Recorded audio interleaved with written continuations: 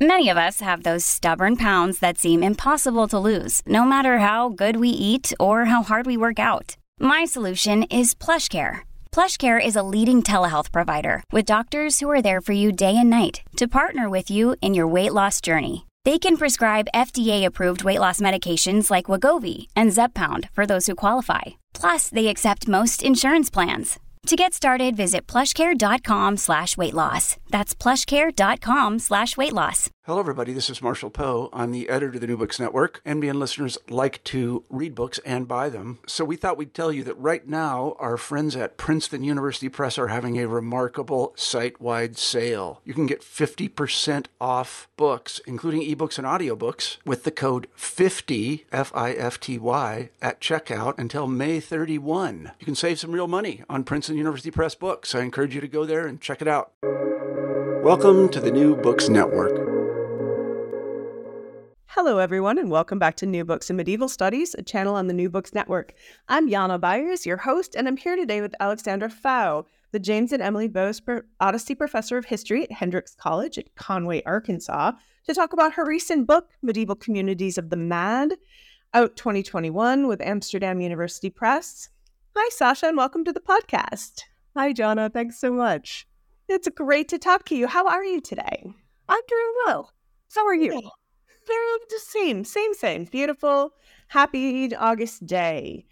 So, hey, speaking of beautiful, happy, how did you get interested in insanity? Oh, that's a good question. I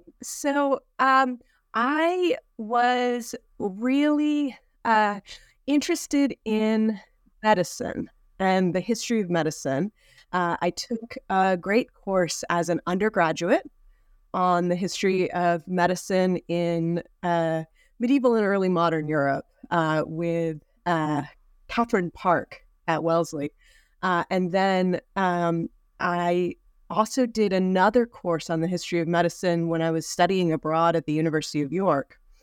And so when I came to do my PhD, I kind of wanted to incorporate that in some way. But when I I was working with Michael McDonald, who famously wrote on mental illness in the early modern period. And so when I went to my medieval advisor and said, I'm kind of interested in history of medicine, I kind of want to do like not history of medicine itself, but kind of broader social and cultural understandings of disease. She said, well, you've got the perfect person right here to work with on madness. And so that was sort of my route there. I didn't think I wanted to do that, but then I kind of found myself going in that direction. And it was great. I started out thinking I was going to work on the madness of the king, Charles VI. And I did some preliminary research for that. And then Bernard Guenet, this really great French historian, came out with the book on the subject. But fortunately, I had found these sources in the meantime, and they're so rich. And the remission letters kind of became my field of sort of exploration, and they've been so fruitful. Yeah, tell me about these remission letters, which are the primary source base for the book. Yeah, so what they are is in the 14th century, the King of France realized that one way to get money from people was to offer them a route to forgiveness. There's some thunder. Very nicely timed. Forgiveness for having committed a crime. So the way that it works is you would write a letter to the king. And of course, most of the people who are seeking remission are not people who are writing themselves. So they're working with a royal notary to kind of compose this narrative. And so there's some really formulaic language at the beginning, all about the king. And there's some really formulaic language at the end where he actually does the kind of speech act of granting pardon. But then in the middle, they tell these stories about what happened that caused them to commit this crime that therefore they need to be pardoned for. And they're really amazing sources. Some of them are your kind of typical, we got into a fight in the tavern because he said something about my mom. And then, there was a bread knife on the table and, one thing led to another. And those kind of get kind of formulaic over time, right? There's kind of a clear storyline that everyone knows, that is your tavern brawl story, or he wouldn't pay his part of the bill, and then we got into it. But then a really small percentage of these letters are for people who were identified in the letter as mad, either throughout their lives or recently, or even in some cases just at the moment when they committed the crime. And so I went through these microfilm at the time. Now they're available digitized and it's beautiful, but at the time it was microfilm from the 1940s. And I just read all of these, looking for these keywords that would let me identify ones that were about people who were mad. And there's so much to unpack here, because there's this mitigated language, right? You're hearing from people, but through notaries. So you get this original story, but it's got to be told in a way that's going to be beneficial. Yeah, exactly. Yes, and you have the people who are bringing the story, who in some cases are the person who committed the crime, but in a lot of cases that person is out of the picture.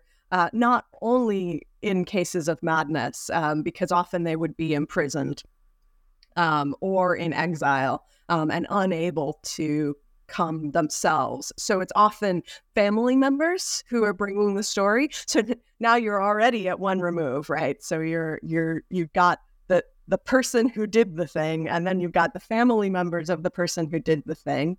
And it's important to remember that at the end of the whole process of getting remission, it's not over when the king puts his seal on it. When the king puts his seal on it, then you have to take that back with you to your home where the crime was committed. And it has to be read out loud in public, which is also really interesting because it's part of this kind of storytelling of, making sure everyone gets this narrative. And so it has to be read aloud, and the adverse party, so whoever you harmed, is also present, and they can raise an objection to the content in the letter, and they can get it annulled. And we actually have evidence of that having happened, because sometimes people come back again. Of course, it's an expensive process, so coming back again is then again another expensive process. But we have evidence of people coming back and saying, okay, the adverse party said you didn't mention this part, so we need you to add this part of the story. And so it's actually like, it has to be a story that is acceptable to the other party as well. But then, of course, as you said, there's also these royal notaries who are literate and Latinate, right? Although they're writing in French, which is also interesting. And so they're also bringing some knowledge of the legal system. They're usually licensed in law.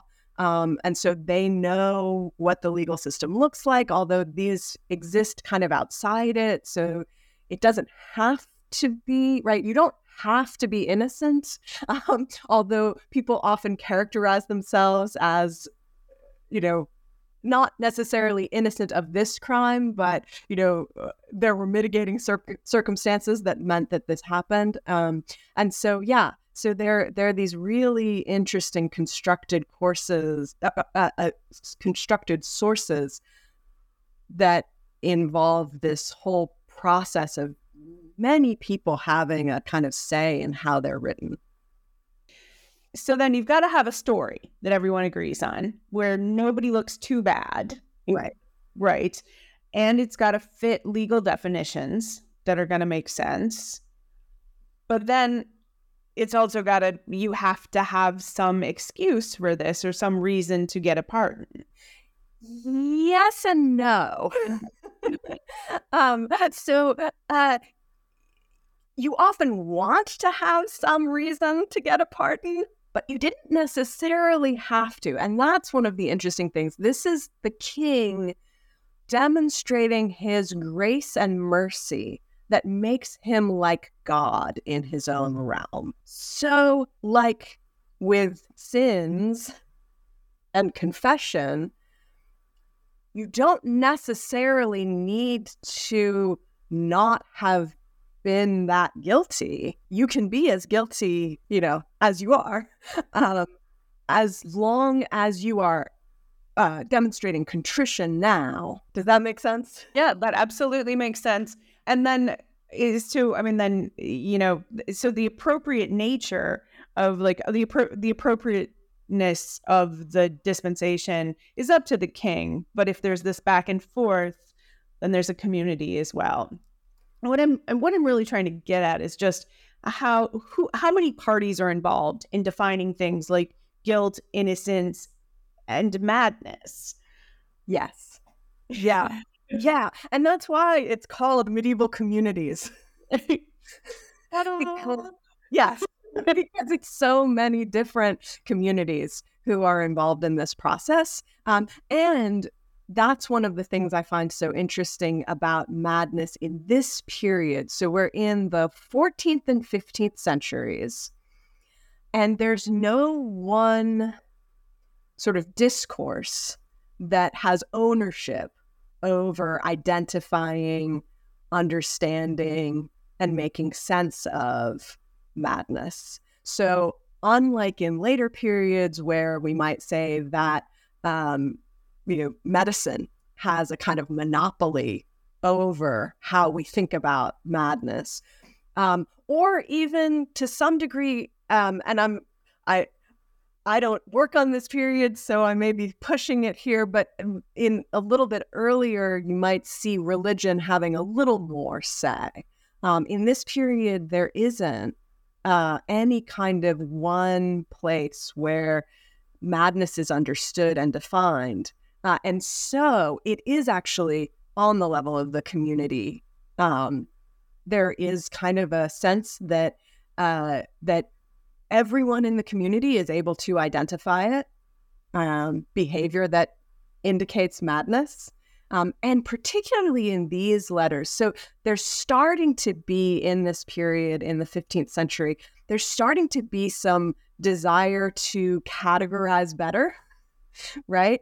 And so you see theologians like Jean Gerson, who are really interested in being able to identify whether someone is divinely inspired, demonically inspired, or physiologically mentally ill. But for the people who are concerned with these letters, those distinctions don't matter. And so they'll use some language like comme démoniacal, as if demonically possessed, to describe behaviors.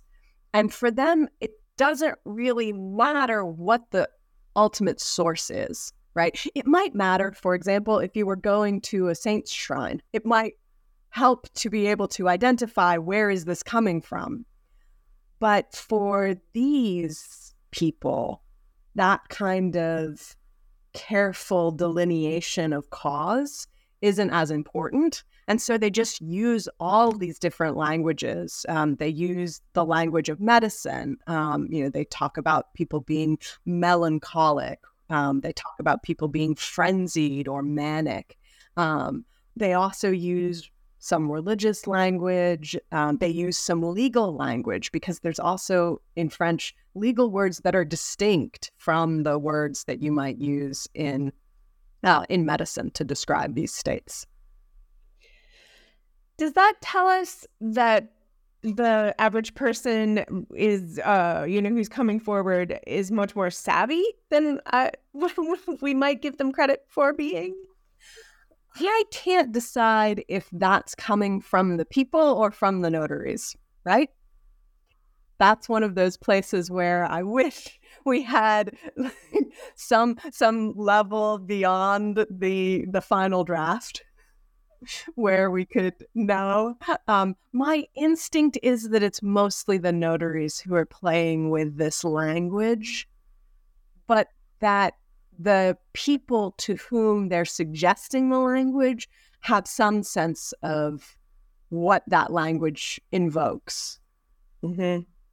Or ideas that are filtered through, that then put in palatable language. Exactly. I mean, and dealing, this is the kind of thing that makes being an historian delightful but frustrating, right? Exactly. And just a generation or two ago, historians were like, well, it's in print. This is what happened. This is what it means. And we don't do that really so much anymore, do we? No, not at all. Now we have to really think about, where did these sources come from? Who said it? Why? Why did they say it this way? Yeah. How is that? And, and what am I bringing to it? And you're saying there's medical language and legal language and religious language. Maybe these distinctions don't exist for them. We have to consider this. Exactly. This is the thing we have to think about. Another really interesting point, just from this kind of the number of voices, is I think moderns, perhaps me, but I think modern people tend to think of madness as being isolated. Yes. Right? And we take our crazy people, there are air quotes here, folks, and lock them away. But what degree is this the case here? Yeah, not at all. So one of the things that is really interesting about this period, again, right, is that madness, people who were identified as mad were expected to be cared for by their family members. Now, obviously, that can't always happen, but even in those cases, it seems to be a communal expectation, right? So if the family can't handle it, then it's the responsibility of the community. And the hospitals in this period, actually, many of them explicitly refused to accept people who were mad.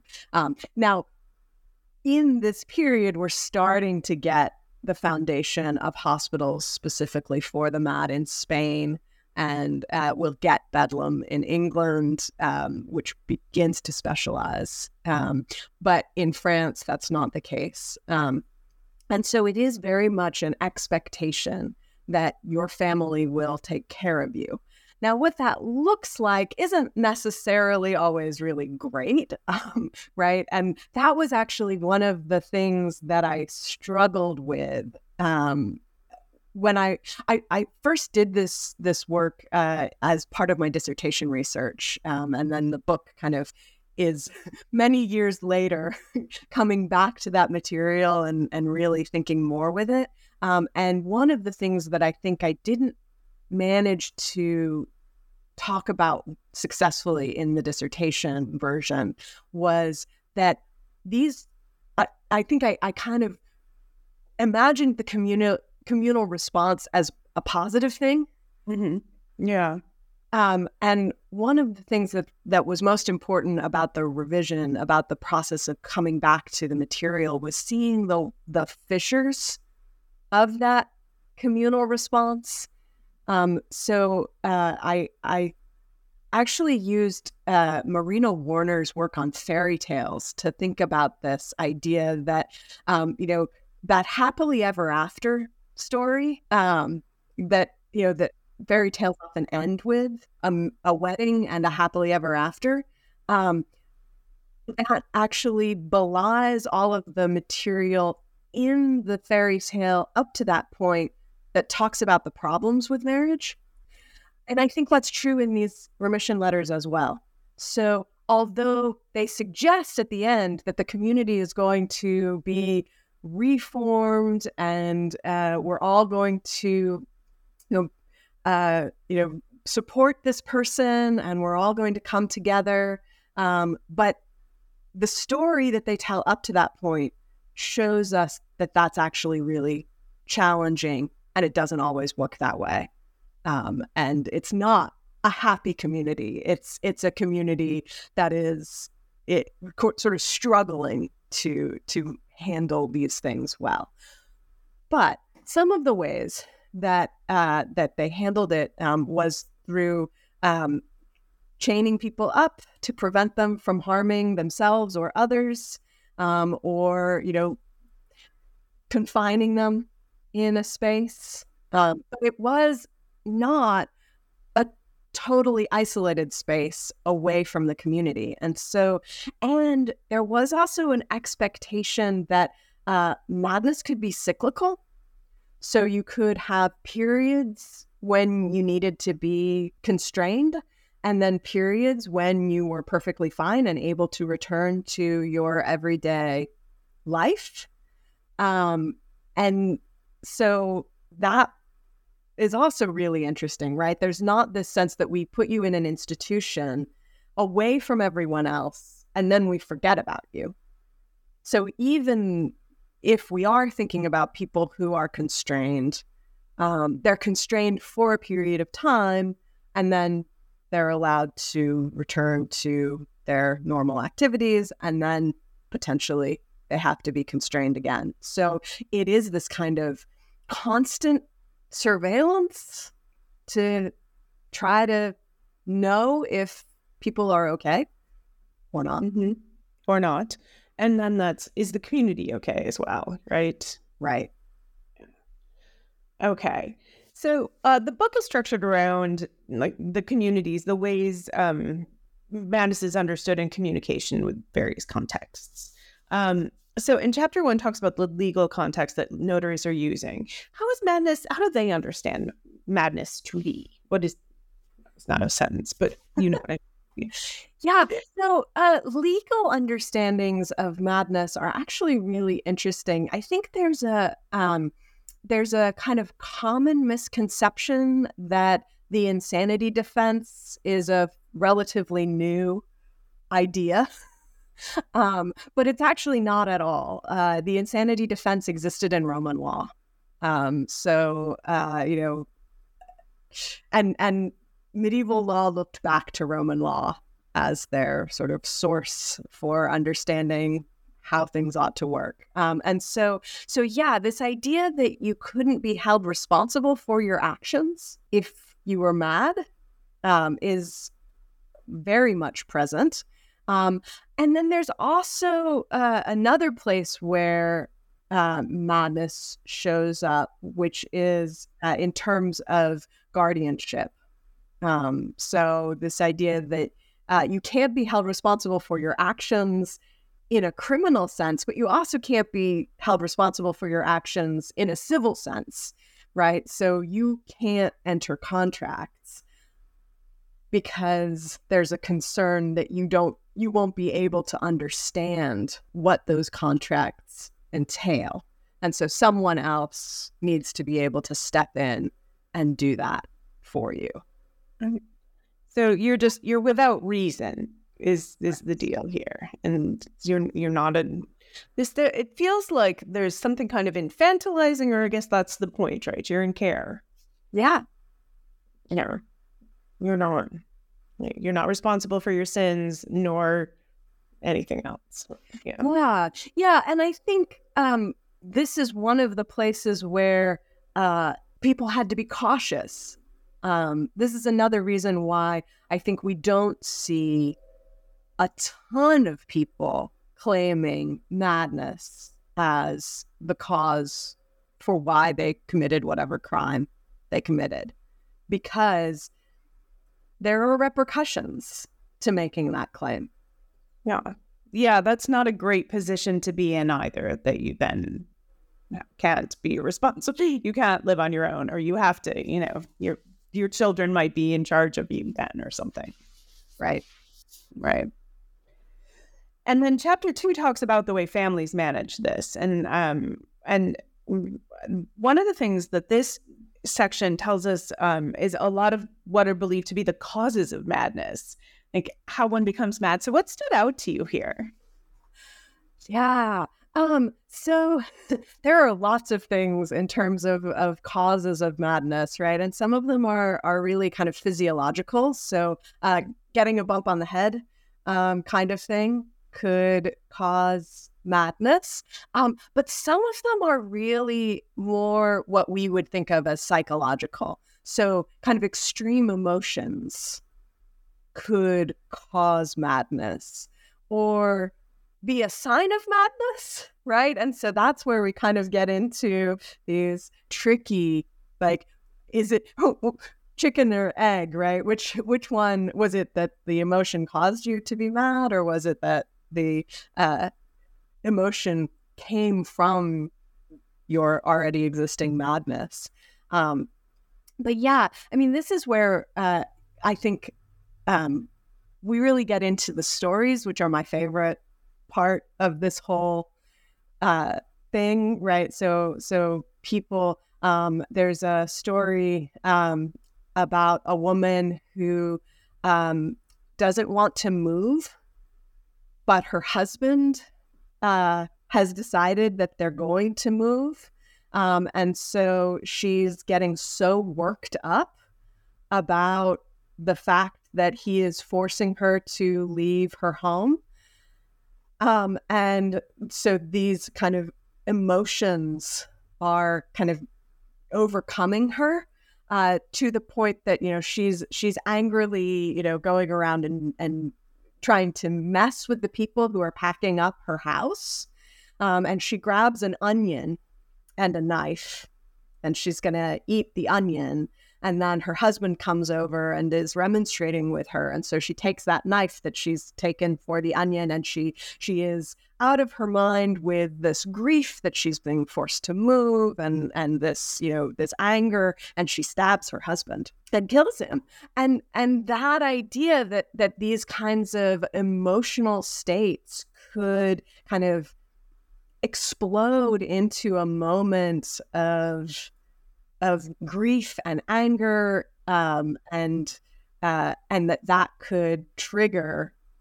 And for her, it really does seem to be presented as just a moment of madness, right? Where she has now recovered. Whereas others, the emotions seem to last much longer, right? And create a much deeper and more kind of continuous episode of madness. This feels like a really good place on these stories to also see just kind of the ongoing stresses of life. Yes. Yeah, absolutely. So there are lots of stories, but there are two that I think I find really interesting for precisely that. One story is about Queen Fushat, who is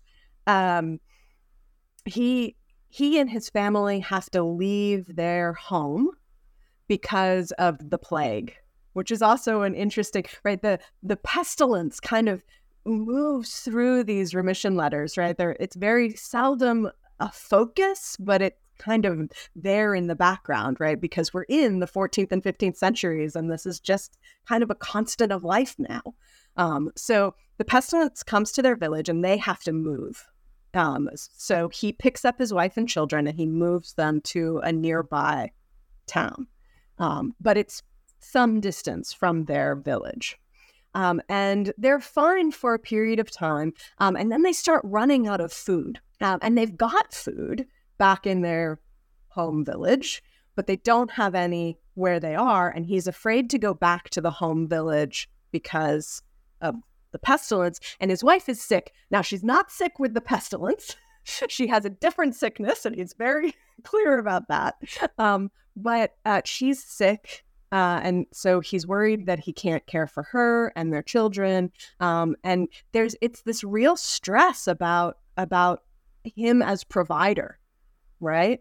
And so he goes out into the community to try to get access to food and try to get somebody to give him food. And this is also one of those interesting places where we can see how communities can be not good, right? Because he's removed from his usual community. He's left his place where he probably has a lot more ties and come to some place where he doesn't have as many, and no one will help. So he goes around looking for food. No one will help him out. And so then he goes and he thinks about committing suicide because he's so upset about the fact that he can't help his wife and children, and there's no food, and he can't do anything. So he goes and he thinks about throwing himself into a body of water nearby. And that's when the community does intervene, because a woman comes by and asks him if he's okay. And he panics and runs away from her. And then he goes and kills his wife. But then he comes out and tells everybody, I've just killed my wife. And he's horrified that he's done it. And no one will do anything about it. No one will turn him in to the local justice system. And then he goes and turns himself in. And then his family comes and gets him a letter of remission so that he can come back and take care of his children. But no one is doing anything about this man's deep and horrifying grief and guilt and feelings of horror, right? I mean, it's such a terrible story. That was actually the first time I cried in the archives. Read his story. Yeah, I can see that. It's so sad. And thanks, community, for noticing, way too late. Yeah, exactly. Yeah, and also the family who now steps in to pay for this very expensive remission process long after the money would have been helpful. Yeah. And one assumes after the plague is gone, after the stressors have been removed. Right. Yeah. And then there's something there about family dynamics and absolutely. And the expectations, right, of behavior, of the expectations of what men ought to do and ought to be responsible for. And I see that also with women. So, and with women, it's usually around children. So there's a story about Jehanette Voadier, who is pregnant, and she's terrified that they don't have enough money again, right, to support another child. Even though her husband keeps telling her that they're fine. So, they have several children, and she's about to have another child, but she is convinced that they can't support another child. And she starts telling her other children that she's a terrible mother, and her husband and her brother and her father keep trying to intervene and tell her that everything is fine, that she's okay, but she won't listen to them. And so then when she has the baby, she loses her milk. So they have to give the baby to a wet nurse. But the baby's pretty sickly. And the wet nurse brings the baby back. And she claims that she's going to take the baby on a pilgrimage to a shrine nearby to pray for it to get better. And she goes to pick up one of her sisters to go with her. And while she's waiting for her sister to turn up, she drops the baby into a well. But then she insists that she didn't. And she tries to help get the baby out of the well and all of these things. And so, yeah, it's again this kind of narrative about failures, about perceived failures, even in cases where there aren't actual failures. But of course, in some ways, she has failed because she lost her milk. So that's one of those interesting things where the letter itself may be pushing it back to see earlier moments when she exhibited this kind of depressed behavior before the moment when the actual crime was committed. Yeah, so many expectations. And so not meeting adequate expectations is so destructive, which resonates. When I was reading some of this, it made me think of really early Grimm's fairy tales. Like, I think so many folk tales are about dead children, and broken families, and yeah. So possibly not so fictional, those tales. Yeah, right. Yeah. All right. So, and then in chapter 3, you talk about the way these remission letters were intended to reintegrate as well, or allow, right? So there's this reintegration of the person into the community. How does this work? Yeah. So one of the things that remission letters in general do this, right? So very often somebody who's committed a crime goes into voluntary exile. And the remission letter is their way to come home, right? And they talk about that, that they don't dare to come home without this letter of remission, or they're in prison and they can't be released without this letter. And so the language, that formulaic language I was talking about, right, at the end of the letter, actually does this speech act where the king pardons the person and restores them to their good reputation in the community and imposes perpetual silence on this matter on the procurator, right? So it's in a legal sense, right? Because obviously you can't impose perpetual silence on the entire community, right? And obviously everyone knows this happened. And even if they didn't know before, they do now because they just heard the story. But it creates this space within which, at least in a legal sense, but also it suggests in a communal sense, you can come back to being the person you were before any of this happened.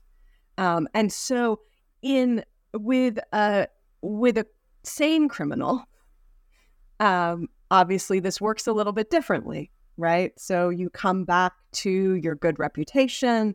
At least in a legal sense, no one is allowed to talk about this anymore. And preferably in a social sense, right? No one will throw it up to you all the time that this happened. But you can come back to being who you were before all of this happened. With mad criminals, and this is where I think it's so interesting, right? They're still using that language as if that can happen. And I think, Guin Clouchat is my great example of, right? They're assuming that he can just come back and take care of his children and everything will be fine, as if he didn't go into this murderous rage and kill his own wife and then feel horrible about it, right? Like they're assuming that he can do that. And that's sort of present in a lot of these letters. In some cases, there's also, and this is where we kind of get into some really interesting differences between the letter narratives. In some cases, there is written into that end coda within the formulaic language. So when you think you can relax and stop reading because you think it's just going to be the same thing it always is, sometimes they'll write into that, oh, also, this person should be kept chained. Or this person should be guarded by their family to ensure that they don't harm anyone else in future. So sometimes that shows up, but almost very rarely, right? So this is not, it's not a common thing in every letter for somebody who claims madness as a cause for having committed the crime. So yeah, there is this kind of sense that this person can come back to the community and can be a productive member of that community again. Yeah, that is, and that's a head scratcher, right? That really is. But I guess there's also probably not many other, what are your other options? They're in prison, they're in exile, these don't work, no? Right. Yeah. Reintegration to the community, then that's in itself a pretty cool idea, or an interesting thing that's reintegration to the community is the ideal. Yeah, it is the ideal. And I think that was, as I said, right, that was my kind of, oh, this is ideal, right? This is so great. And I kind of ignored the fact that they were integrated into the community up to that point. And that's part of why the horrible thing happened. Yeah. Yeah. I mean, and one assumes without pestilence or without the extra child, maybe it'll be okay. Right. But yeah. Right. That is, yeah, what a pleasant topic. I know. It is. It is one of those things that, you think to yourself, oh, right, I decided that this was a great thing to focus my career on. To spend the rest of my life reading these things. My husband likes to say that if they show up in my research, nothing good has happened to them. Well, I mean, exactly. But that's kind of what we've built this whole archival turn on, right? We're going to talk about what's normal by looking at all of the times it goes wrong. Yeah. Yeah. I mean, I talk about marriage by looking at divorce cases, of course. Exactly. Right? Yeah, that's very true. If you're seeing them, the worst has happened. Right. So I have taken up a whole bunch of your time already. Thank you so much for meeting with me. You start tomorrow. You're back to your teaching gig. I am. I have had a sabbatical semester, which was joyous and wonderful. And I started working in the new archive, although still terrible things are happening to people. Okay. Tell me about this new archive. What are you doing? So I discovered the legal archives in Dijon. So it's the regional archives of the Côte d'Or, and they are so rich too. But it's exciting because it's witness testimony, which I don't normally get. And so I'm so used to having a set story, right? The remission letters, they're so nicely bookended, right? It's a story. I can read the story. Yeah, it's only coming from one perspective, but I've got it. And so now I'm having to deal with, oh, these witnesses don't agree with each other. What actually happened? I have no idea. Yeah, that's really fun. Who are you? Are they lying? Do they just not know? Are they just so good at telling this story? I have no idea. That's very cool. Wonderful. I also hear really good things about Dijon as a place to work. It is amazing. It is probably the most beautiful archive, the regional archive of the Côte d'Or that I've ever been in. Delightful. Wonderful. All right. Well, when this next work comes to fruition, we'll have another chat, shall we? That would be wonderful. All right. Thanks very much. Have a great day. Thank you. You too.